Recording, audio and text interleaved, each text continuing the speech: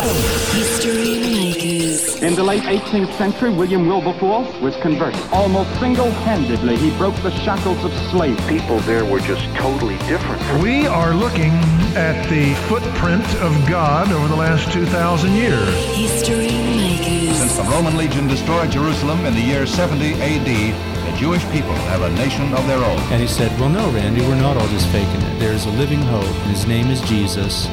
And I believe that that's really why you're here. Christ died for us. History Makers.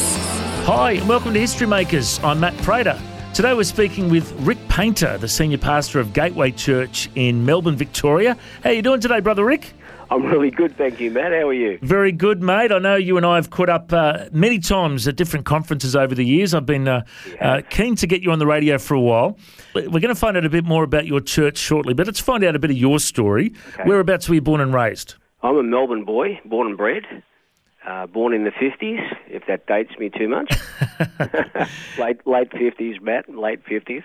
Okay, what was your upbringing like? Did you have a religious upbringing? No, not at all. My mother was a very nominal Catholic but sort of didn't attend, but I had a very secular upbringing, very blue-collar family, quite poor as I look back on it. And although Mum and Dad did manage to sort of save enough money to buy a small brick veneer house, so I had one brother younger than me and a sister who's younger than that again. So just raised in Melbourne suburbs. And tell us a bit about your faith journey. Did you come to Christ at a young age, or? Yes, kind of. I was 18, or just about to turn 18. I was interested in a girl, Matt. There's always a girl, isn't there? So I was chasing a girl, and then I found out she was a Christian. I didn't really know what that meant, but she went to church, so I maintained my interest because she's beautiful. And her brother invited me to come along to this thing, which like a rally, and I thought there were cars involved, but it was a different kind of rally. True story. And so we went along, and there was singing, and someone shared the gospel message of Christ. I think it was a Youth for Christ rally from memory. And I felt very convicted that I needed to, submit my life to the Creator through Jesus, and did so.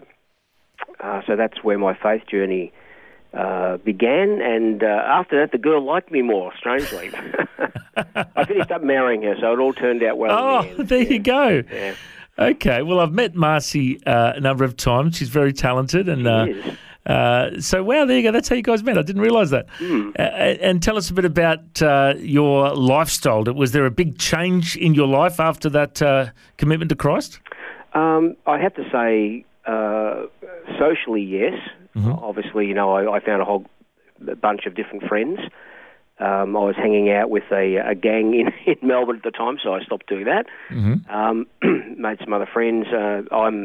I've been a singer most of my life, so I warmed to the church, which had choirs and those sort of things. So socially, my life changed. Economically, it didn't change that much, although I did start to, give offerings as Christians are called to do.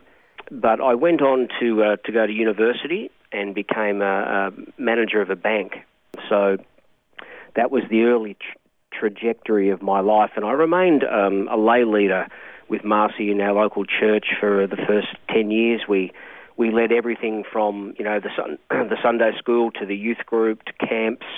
We were involved we were in the Uniting Church back in the day, and we were involved in launching some of the early forms of family services. We'd bring guitars in and sort of moved away from some of the liturgy that was in there with the permission of the minister, but he was trying to do something different, and we did puppet shows and singing and all sorts of stuff.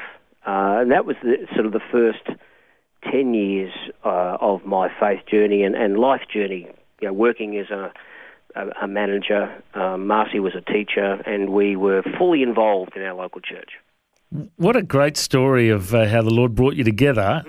I'm just curious about Marcy's testimony. Was she raised in a Christian home, or did she have a convert? She was. Yes, she was. She is a descendant of Isaac Watts, who wrote was a Joy to the World. Wow. Or one of those kind of big hymns. Yeah, okay. So she's sort of like Christian royalty, she tells me. She tells you, yeah. Comes from a long line of Christian people and missionaries in the Methodist movement. Was born in Queensland, moved to Melbourne when she was 13 because of her father's employment. And that's when we met at high school, and we've been together ever since, which is a long time ago.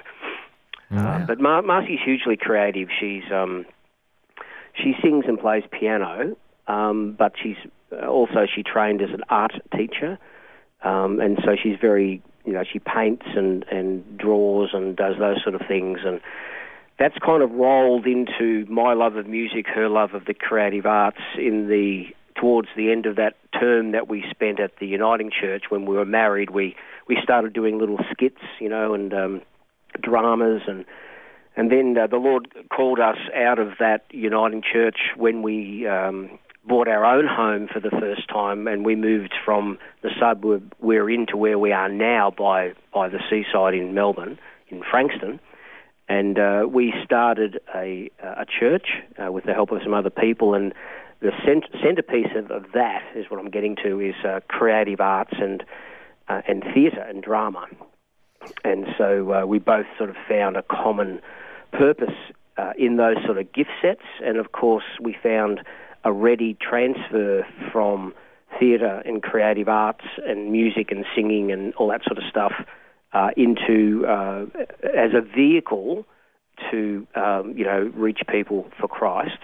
As much as we believe that the arts are part of the creative purpose of God and are worthy anyway. Our church, I suppose, has tried to redeem the arts, if you could use that word, and also involve ourselves in the local arts communities around us so that we can build bridges with people who are not of faith. And you guys have put on some great performances over the years. What kind of musicals and things have you put on in your church? Well, we've written a lot ourselves, and we're very big on trying not to make it look, too overtly everybody gets saved in the end and Jesus turns up and everybody lives happily ever after, because that tends to be the way Christian art goes. So we try, our motto as a church is real life, so we try and put a realistic spin on the stuff that we do, and sort of let it resolve itself within the community of faith rather than putting a bow on it every time. But outside of the stuff that we do, that we write, we've got a theatre company now that operates inside the church. It's got over 100 people that are involved in it. And we do Broadway musicals. We do a lot of Disney shows. We run a holiday program in April, school holidays for kids between the age of 10 and 18. And in 1 week, we teach them like Aladdin or something like that, and then we put it on the weekend for their parents. It's like a holiday club kind of thing. And then we have a senior team. We've done all sorts of things like Guys and Dolls. We've done Drowsy Chaperone, which is sort of an off-Broadway play, and a number of other major dramatic pieces, like 2-hour shows with an interval kind of thing. Takes us about 12 weeks to prepare and put a show on, and we usually do over 2 weekends, maybe 5 or 6 shows, and we get upwards of 1,000 guests that come. So it's been quite fruitful for us, not only in developing the arts in our own community and our own church, but in reaching people. And there's been a lot of talent coming out of your church. Of course, your own son, Michael Painter. Tell us a bit about his success story. Okay, well, Michael grew up in that soup of creativity and music, as did my daughter Bethany, and both of them are songwriters. Bethany heads up our youth team here, and they write songs and music for our church. Michael is a professional musician, and he has a career as a singer, songwriter, but also now as a producer. So he works with a lot of other young artists in Australia across the spectrum.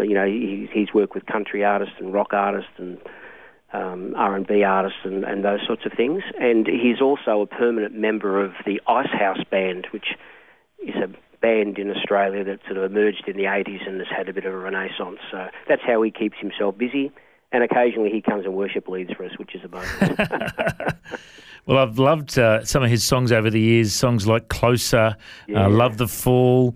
Well, Love the Fall, that was platinum. That was a very successful song for him. He did that with the Veronicas, which are two girls from your state. Yeah, from Brizzy, yep. Yep, Mm-hmm. who sung with him on that, and then he sang on some of their albums and stuff. And he often does producer work for them when they go on the road. They take him, and he produces their work on the road. And he's worked with a number of other big talents, Jimmy Barnes, Delta Goodrem, and such, and of course Icehouse, Ivor Davies. He's very well regarded. Got a very strong faith, but he carries that well into the world.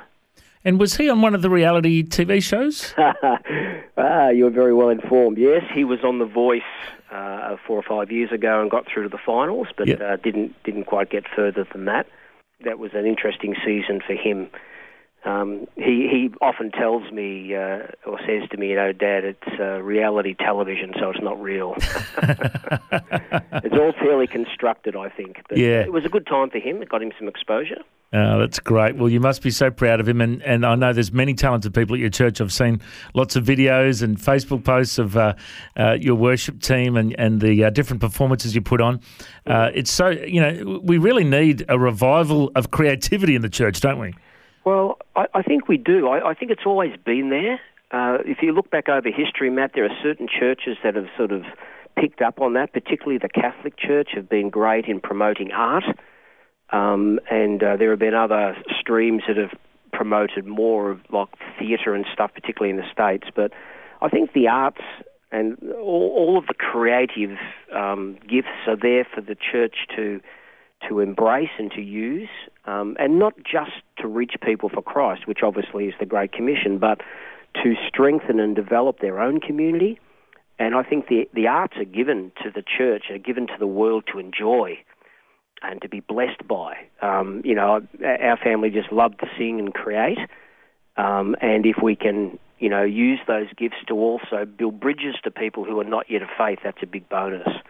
We do need to redeem the arts, I think. I grew up, as you probably did, I'm a lot older than you, but we grew up in a time when, some churches were preaching it was evil to go to the movies or to play certain sorts of music, and I think, we've come a long way since then, but we still need, I think, to embrace the arts more and not to be afraid of creating and using artistic design, whether it's writing or painting or singing or dancing, or other things, to be able to improve the quality of community that we have in the church and also to embrace outreach in a more positive way. The other big thing that you guys are a part of is missions to Papua New Guinea. Tell us what that looks like. Well, we run a child development agency in the capital of Port Moresby. Our church developed that over 20 years ago, and more recently, it's been registered with the PNG government as a school. So the school is the model by which we deliver care, and we work with babies and mothers right through to kids to grade 6, and we teach them English literacy so that they are able to go on and do high school and uni. We feed them every day, and they get free health care, and that's something that has been developed and is now run by our church. And we have some churches in Papua New Guinea that we've planted that cooperate with us in that program. So it's a very major thing. There's about 250 kids involved week to week directly in that program. And, of course, you help hundreds of others, brothers and sisters and mums and dads that, hang around the edge of the program. So, it's a fairly big thing for us. That's wonderful, mate. It's so good to be reaching out to our brothers and sisters in PNG. And the other thing that you guys do is your Camp No Fear for youth. Camp No Fear. Mate, I've seen some videos of this thing. It looks crazy. Yeah, it's almost camp to be afraid of, I think. Look, that began a long time ago, probably almost 25 years ago originally. But these days it's a big camp, summer camp that's run in January each year around Phillip Island, which is a resort area of Melbourne. We have 200 to 300 teenagers come along, It takes about 100 leaders to run the camp, and it's a four-day, fully active camp on a campsite. And then at night time, there is a blend of like rallies, I suppose, or worship services, and a keynote speaker. And then we have cabin time. The kids go back to designated cabins, and they talk through some of the issues that have been raised with their cabin leader. So we sort of say they face their fears during the day by doing physical activities, jungle gyms and swimming and all sorts of crazy stuff. But then there's maybe some fears to face emotionally and spiritually at night. It's been huge outreach for us, and probably the main engine, I would have to say, over the 30 years our church has been going, the main engine for salvations. We often have dozens and dozens and dozens of first-time salvations and many, many recommitments. So there's a constant stream of baptisms throughout the year that we can draw back to the work of Camp No Fear. That is wonderful, mate. It's such a great outreach you got there to the youth. And, mate, before we go, you talk about salvation, you talk about how you came to Christ as a young fella. There might be people listening that have never heard the gospel. Would you share with our listeners what is the gospel and how do people respond to it? Well, at one level, Matt, the gospel is very simple and yet profound, and it goes to the heart of God's love for mankind and him sending his son Christ to the world to tell us that he does love us, and that, the way we've been living is kind of separate to the way God would want us to live. And if we follow the teachings of Christ and ask him to come and sort of lead our life, then we receive free salvation from God, which is an eternal life, both here and in the next life. And God's Spirit empowers us to live as effectively as we can as people, and to be really on his mission. God has a mission for the world beyond our personal salvation. It goes to the salvation of the whole world and creation. And as Christians, Christ followers, we get to follow that. So a person simply needs to discover that simple truth and to appropriate it to themselves simply by praying or asking God to come into their life and to forgive them and give them that salvation, and to work in their life, for the greater commission causes of God. And it's totally changed my life, totally changed the trajectory, direction, nature of my life, and I'm now seeing that play out in my family's life, in my church's life, and the families that are part of that. I've recently become a grandfather, so I have hope that that'll play out in my grandchildren's life, and the blessing of God that comes from submitting our lives to Christ and to God the Creator are really, there's no limits to that. Well, it's great to be able to hear your story today and how God has been at work in your life and your church as well. If people want to find out more, the website is gateway.asn.au. Correct. And that's Gateway Church in Seaford in Victoria, in Melbourne. And also you're on Facebook as well, Gateway Real Life. They can look it up. Yep. Great to be able to connect with you today, mate. Thanks, Matt. We pray that God continues to raise up many great leaders and more creativity in your church. Thank you. And I reckon you're a history maker, mate. Thanks for joining us. Good on you. Thanks for joining us on History Makers. If you'd like to listen to this interview again, just go to historymakers.tv. There you'll find links to Facebook, Twitter and Instagram. You can subscribe to our iTunes podcast or check out our YouTube clips. History Makers is a faith-based ministry and we appreciate all of your support. The vision of History Makers is to share the good news of Jesus all over the world. If you've got a suggestion of someone we can interview, send us an email, info@historymakersradio.com. God bless you. Have an awesome day. I'm Matt Prater, and why don't you go and make history? History Makers. History Makers is proudly sponsored by Bible League, who serve the local church and other partners around the world by providing Bibles, scripture materials and training to help people meet Jesus. They provide God's Word to a lost and needy world. Bible League plants Bibles in prisons, among persecuted Christians and in poor nations, bringing the love and light of Christ into many people's lives around the world. Make history today by joining our friends at Bible League and planting a Bible that will help someone meet Jesus. Go to bl.org.au. Station sponsor,